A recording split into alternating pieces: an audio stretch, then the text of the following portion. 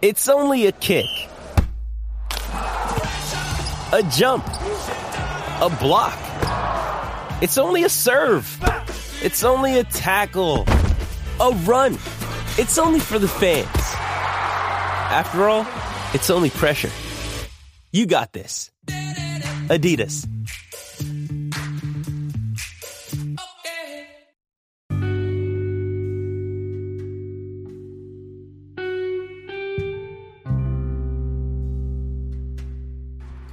Hey there, welcome to The Tint. I'm your host, Scott Fellman, and it's time once again for another foray into the world of aquariums from a slightly different perspective.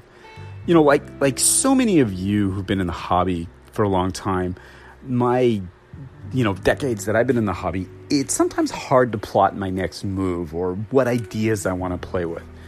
I mean, sure, the hobby can be as simple as just, getting a tank, filling it with water, and put some plants and rock or whatever, and bam, you have an aquarium. But I'm talking about on a different level. On the other hand, it's supposed to be fun, and many hobbyists enjoy the process of researching, planning, and sourcing stuff.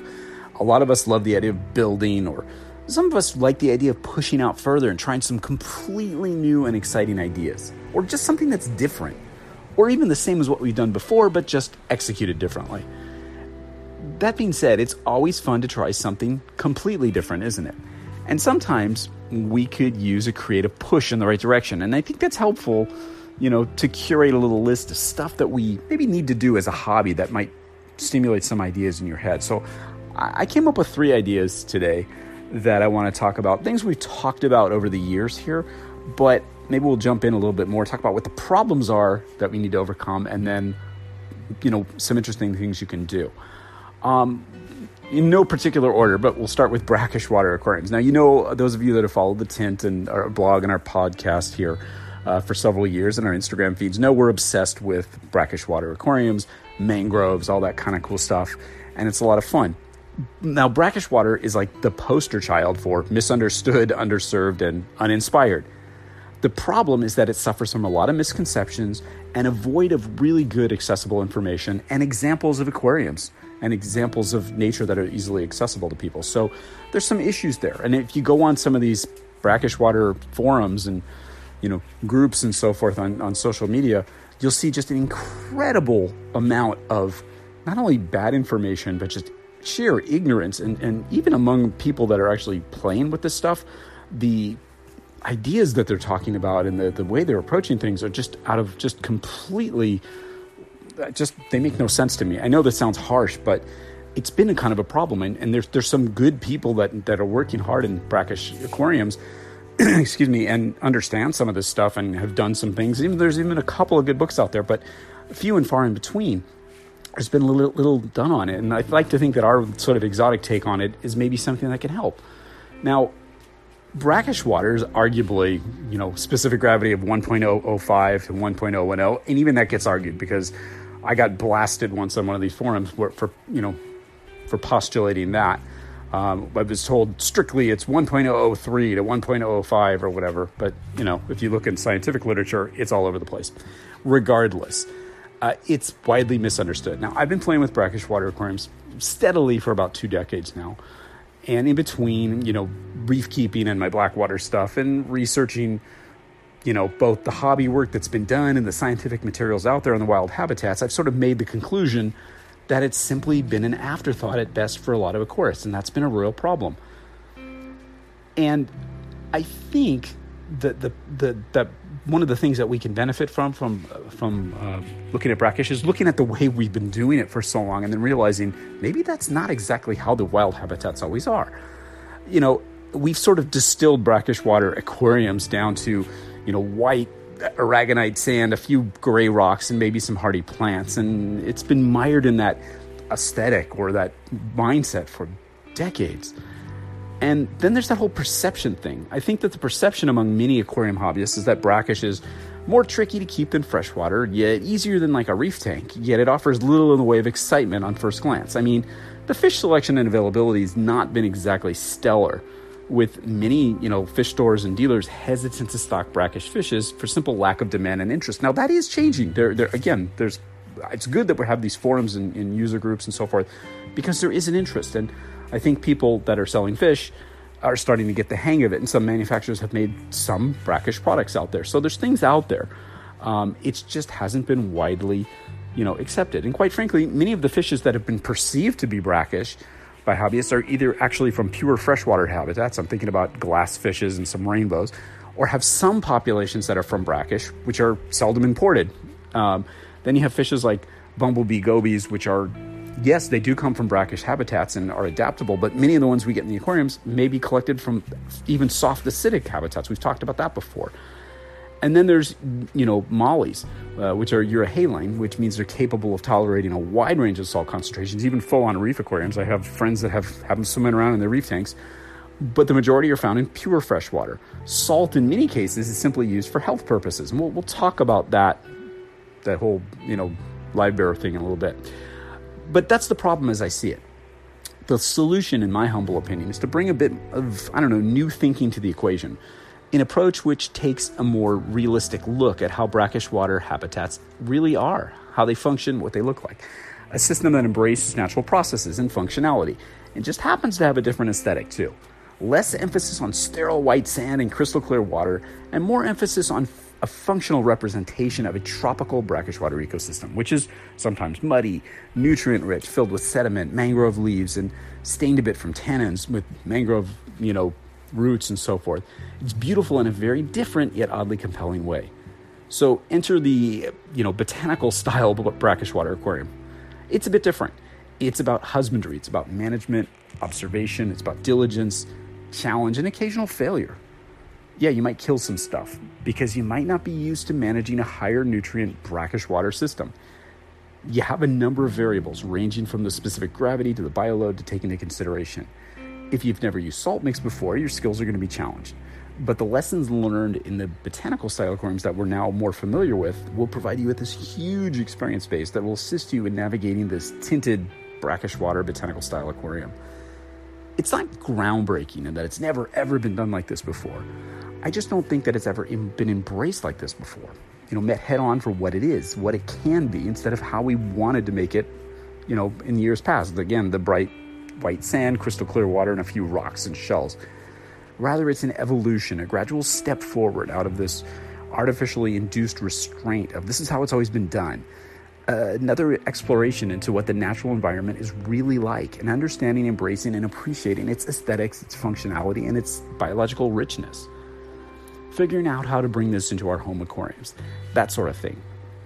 With more hobbyists starting to play with more realistic interpretations of brackish water habitats, we'll see more discoveries, more collective experiences, more refinement of practices, and more breakthroughs. We just have to not be afraid to occasionally jump off the path from the forums and Instagram and some of the books and articles that you can find on this and YouTube and all that, and get into some scientific papers.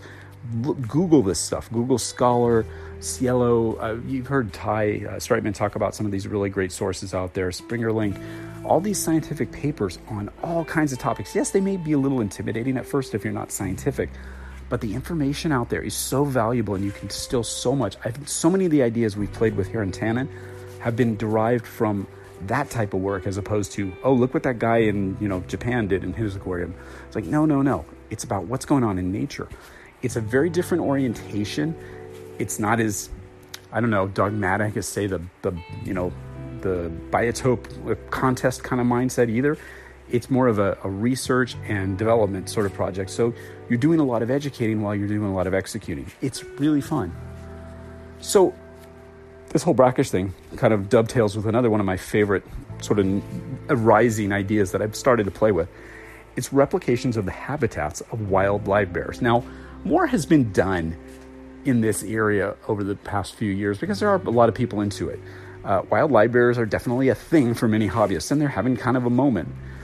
There's something super cool about the many, many different species of fishes like gadiids, Siphophorus, swordtails, Heterandria, and mollies and stuff like that.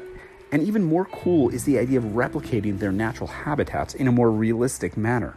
Now, a lot of things, if you ask people where do these come from, a lot of people don't even know, where does a guppy come from? Where does a Endler's live bear come from? Oh, they'll quote that, it comes from this river or that or whatever. What's the river like? What's the topography of the area? What's the soil like? What's the substrate like? We're not asking those questions, at least based on what I've seen in the hobby area. There's very little. It's just, keep them at this pH and this alkalinity and this temperature. But why? What's their natural habitat really like? Now, the problem, again, is finding detailed information about the wild habitats of many species. It's difficult to come by. You definitely have to go into the scientific literature, and I'll be honest with you, even in the scientific stuff, you can find out some information about the habitats where these fishes occur. However, a lot of what you'll find is about various genetic questions. It's about some of the taxonomy and so forth, and the descriptions of the fishes. There's not much mentioned about the ecology, except that they'll say, this fish is found in a certain location, a collecting site. So it's up to you to do even more research on that specific locale and kind of go from there, which is both frustrating and challenging because they may name a lake or a river, but there's little more mentioned about it. So you'll have to go find research done on that lake or river to find out what the water conditions are like, what the environment is like. I find that stuff fascinating. Some people find it tedious, and then we fall back on, hey, it doesn't really matter. They can live in 7.0 to 8.5 pH at 78 degrees Fahrenheit. Who cares? Well, some of us do. Now, I think that replicating the natural streams, the lakes, and all these bodies of water is just interesting. And the habitats which they come from just might surprise you. And then there's a bunch of interesting ideas and approaches you can take. Brackish water, as we talked about, straight up fresh water, and then black water. Yes, blackwater live bears. We've talked about this before. Now, that seems unusual, doesn't it? Now, lest you get too excited that there's some super colorful live bear out there which has somehow evaded the hobby and all the famous live bear experts for the last century, let me just burst your bubble right there, okay? Most of these fishes are, in no particular order, gray, not typically found in the aquarium hobby, really obscure, and, did I mention? Gray. That being said, I have a few that do intrigue me for some reason. Now, my first target is a genus called Fluvophylax, which contains 5 species, not one of which anyone who's not a native fisherman, lifetime member of the American Live Bear Association, or doesn't have the letters PhD after his or her name has even heard of, let alone seen. These are really interesting fishes, distinguished by these large, at least relative to their body size, almost creepy-looking eyes, the absence of a gonopodium in the males, and the usual lack of color seemingly common to pretty much every obscure fish in the world, right? Despite the creepy eyes and complete lack of anything resembling color, they're tantalizing to me because the genus is apparently endemic to the Amazon and the Orinoco, including habitats like lakes, swamps, and floating meadows. Apparently, the first species listed is Fluvophylax obscurum, gotta love that name, which drew me in right from the start, and its native range is listed as the Upper Rio Negro Basin. Now, that's interesting. Of course, that's a really big geographic area, and just because it's in the region doesn't mean it's all decomposing leaves and dark and soupy water. That being said, some references have it listed pretty far inland, well into the Blackwater country, so yeah. Now, maddeningly, I couldn't find any reference to type localities mentioned that mention the specific water chemistry of the collection sites. However, one cool thing is its diet, which always makes me sort of smile. Its diet is described as autochthonous microalgae and detritus and allochthonous invertebrates. We know what that means, right? Yeah, that's music to my ears. That means they come from habitats where food comes from outside of the environment.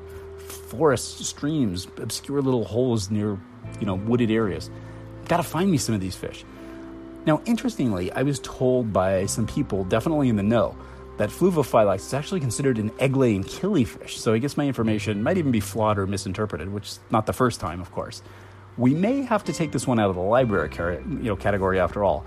And of course, one hardcore scientific paper I stumbled on provided all sorts of chromosomal and analytics and stuff way over my pay grade, but couldn't clarify this, so that one's going to be a mystery for a while. In fact, the discussion section of the paper actually said that all species but the type specimen, which is, I think, Fluvophylax pygmaeus, has been described in the late 1990s, and much remains unknown about the biology, taxonomy, and systematics of the whole group. That is not helpful. Regardless, it is an unusual species. Whatever it is, it's pretty cool. Now, my next candidate of live bears has to be a genus called Pamperoichthys. This genus contains 6 described species, all of which look like, well, how can I say it? They look like butt-ugly wild mollies. Of course, 75% of the people outside the live bear geek community would immediately tell you that all wild mollies are kind of ugly, so I'm staying out of that debate for now. But interestingly, They are more closely linked to mollies than just about any other type of live bear. So even with my relative lack of knowledge about mollies, maybe I'm onto something. They're true undisputed live bears, which is cool, right? And the interesting part about these fish is their range. The genus name means fertile fish, which might tell you something here. In addition to the Amazon, Orinoco, Guyana region, its members are found in the Tapajos and the Xingu. And the habitats that are not really all black water, they're kind of in our softer acidic target range, right? Getting closer, huh? Now, one type locale, mentioned for one of the species is the Paraguay River drainage. Also kind of close to what we're thinking about water-wise, right? The typical pH of the Paraguay River, because I looked it up, is 5.8 to 7.4 in the upper part and 6.3 to 7.9 in the lower part. So it's kind of all over the place. And of course, the Paraguay River ranges from being described as sediment-rich water to clear. I mean, pics I've seen of this river look brown, but yeah, no exact mention of black water specifically as respects to the habitat of this fish in any of the research I found thus far. Here we go. See, but I'm telling you, all this stuff leads you down all these cool paths. Then we have a species called Alfaro cultratus, which hails from Costa Rica, Panama, and Nicaragua, kind of guppy country, right? It's supposedly found in creeks, streams, and other waters with an average pH of around 6.8 and a hardness of around, 5 degrees of hardness. It's a fish that is kept in the hobby, and it even has a common name, the knife live bear. I don't know why it has that name, because it doesn't look anything like a knife to me, but I know a number of live bear specialists who swear that this species does better and looks better in softer, more acidic water. Particularly, it has these reddish highlights in the scales and the fins. No, seriously, even though it's gray, it has red. And it does have a certain look that would make it fit in with those flashier fishes, I think. So yeah, could that be our baby? It could be one of our best matches yet. And when I looked up FishBase, which is another great sort of scientific resource you should look at, they had an intriguing passage about this species, and I'm going to read it to you here. It says, inhabits waters of low to moderate velocity between 0 and 300 meters elevation, lives on creeks of more than 0.5 meters deep in ditches and near shorelines of large rivers. Generally swims in small groups at a depth of 20 centimeters. Insectivorous, the young eat mainly aquatic insects and the adults feed specifically on terrestrial insects. Interesting. One collection locale was listed as a rapidly flowing rainforest stream. Intriguing? Yeah. A perfect fit? Hell no. I mean, rainforest stream can mean anything, right? It's like I'm trying to fit a square peg in the proverbial round hole, but it shows you the depth an obsessed geek will go to. Oh, and then there's this one. Now, a while back, I received my long-awaited copy of Fishes of the Orinoco and the Wild by our friend Ivan Mikolji, and I tell you to get this book. I've told you before. It's an amazing book. Just for the pictures alone, it's a great book. And I was really pleasantly just surprised to see a section with members of the family Posilidae, the live bears, right? More clues.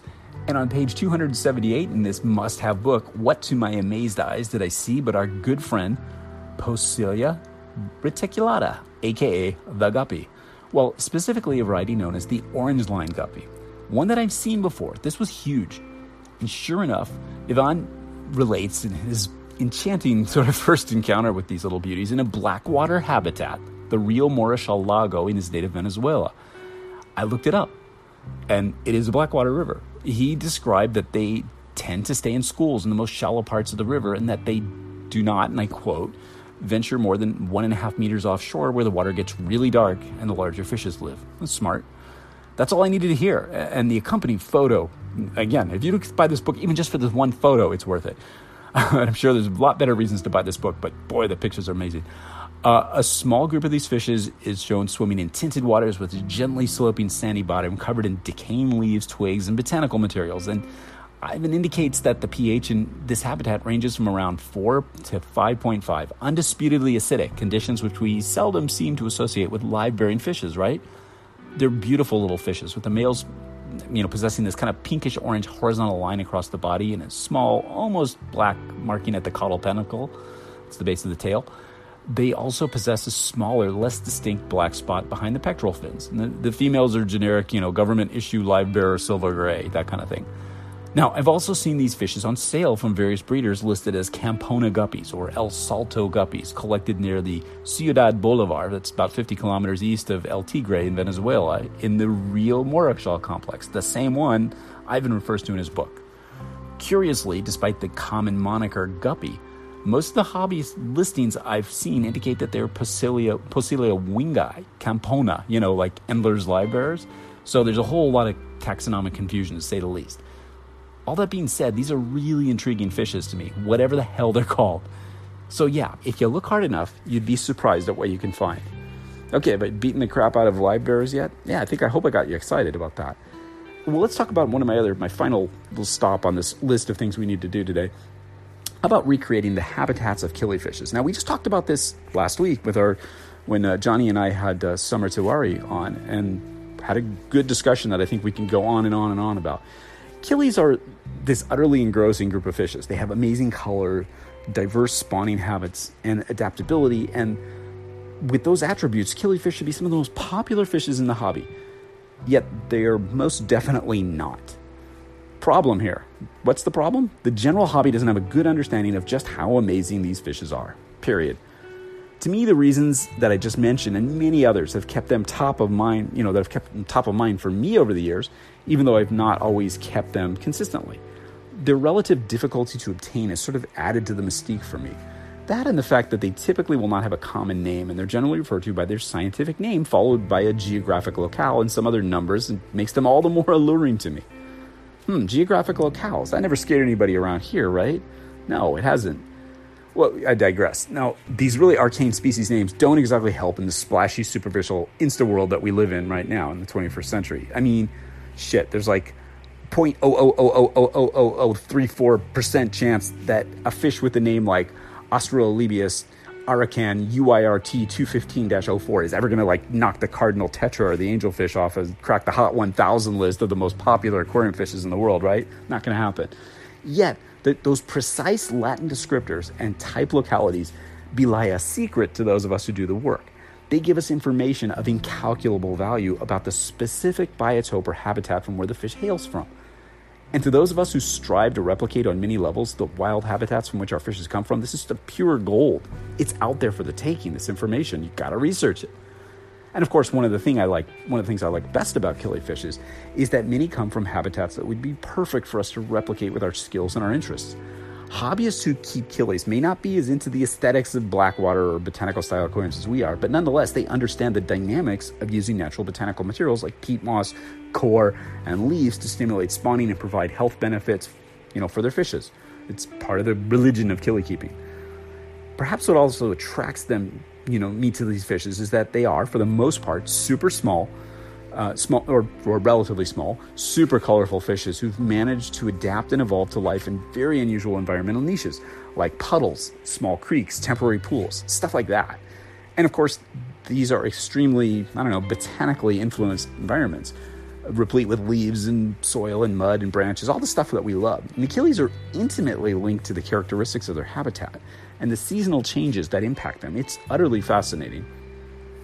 Now, interestingly, we've seldom, if ever, seen them being kept in anything other than a dedicated breeding setup with spawning mops and bare bottoms. Occasionally a planted aquarium or whatever, but that's, okay. I think that this has perpetuated this popular perception that they require the dreaded specialty conditions, which is hobby vernacular for weird shit that's hard to do. And the need for, 200 tank setups that are going to turn you into an aquarium version of the crazy cat lady with 500 boxes of plastic boxes filled with fishes and bubbling air stones and all that kind of stuff. You might have, but with our approach, you might have maybe something a little different. You might have an idea that you want to run with. I think that attempting to replicate to some extent the aquatic habitats where they come from would go a long way towards making these fishes way more popular in the hobby. So instead of 300 odd plastic shoeboxes filled with killies and the aforementioned, bubbling air stones, you might have 5 or 6 biotope-inspired aquariums for killies. I say that now because once you get going, you might be like, oh my God, I want to try this one and this one and this one, which is cool. This could help ensure a bit of domestic tranquility, right?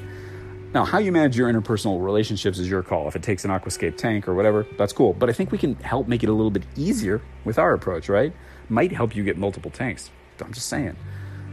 Now, sure, some killies may be shy or some may be skittish. The little fuckers jump too, which I have to tell you, that's a real disappointment. I've lost a lot of fishes by jumping, and that really sucks. Now, all that being said, Many of them come from soft, acidic water, but they're really adaptable. And the last time I checked, we have this global community of really skilled people that play with weird stuff like, soft, acidic water and all kinds of different conditions that would scare the average hobbyist out of their wits. And we are into some pretty geeky stuff ourselves. That makes us the community to tackle fishes like these killies in a new way, in a whole new way. And I think that's a very exciting thing. Now, there's literally hundreds of species of killies to choose from, running the gamut from the top spawning species which deposit eggs in floating plants to the famous South American and African annuals which deposit their eggs in mud and sediments at the bottom of temporary pools. So it would be impossible to generalize a biotope-inspired generic setup for all the different types of killies. However, one could create a more or less generalized setup for, say, species which come from small African streams and pools, or ones that come from mud holes or whatever. Granted, this is different than what the hardcore killifish breeders would do, and not as efficient for controlled breeding as setting them up in a beer plastic shoebox with spawning mobs. But it's a different way to enjoy these really unique fishes and to celebrate their unique ecological niches that they come from. I simply don't think that we as killie fans have done a great job of demystifying these fishes and their needs. As I just mentioned, we seldom, if ever, see them being kept in anything other than those utilitarian-looking, dedicated breeding setups with spawning mops and bare bottoms, and lots of people assume this is the way. It's not. It's just a different way. And what we're talking about is not that radical a departure from the rest of the work we do. And quite honestly, every time I put up pictures of killifishes in a cool tank, which isn't all that often, but I have, people say, oh my God, what is that fish? Are they hard to get? It spurs questions, which tells me there's a desire for something different and fun out there. Look, there's so many different things we can take on in the hobby. I just mentioned 3. I could keep this podcast going for 4 hours and you'd probably be nodding off at some point. So we'll cut it off and maybe we'll come back and have this discussion again. It's this favorite topic that I've had with many of our guests that we have on too. And again, these are just, the killifish thing is just another of the many things that we need to do in the hobby, another of the many directions that we can go. They're all important, they're all fun, and it's all stuff that sort of moves the needle forward in aquarium practice. We've all got something to contribute when we tackle this to-do list and get some cool stuff done. So stay excited, stay resourceful, stay diligent, stay inspired, and always stay wet. Until next time, this is Scott Fellman from Tannin Aquatics. Thanks for spending part of your day with me, and I look forward to seeing you on the next installment of The Tint.